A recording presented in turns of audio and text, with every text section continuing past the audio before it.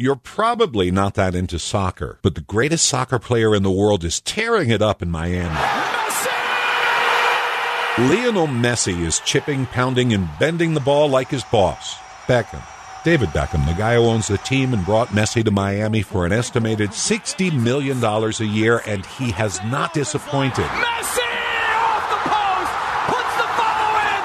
Of course he did! Inter Miami is undefeated since Messi's arrival. 9 goals in 6 games, and he's even invented a new celebration when he scores. He has done it again! Just for us Americans, when a ball flies, rolls, or dribbles into the net, Messi holds his hand out like he's saying, "Here, hold my beer." Fans can't figure out what it means. It's the gesture that's launched 1,000 memes. Is the soft-spoken superstar actually performing "Hold my beer" when he scores? Or maybe he's mimicking Darth Vader, choking somebody out. Well, it turns out that's not it. It's finally been revealed the true explanation is G-rated, wholesome, and on-brand for Messi. He's holding out his hand toward his young son up in the stands, imitating Thor summoning his hammer.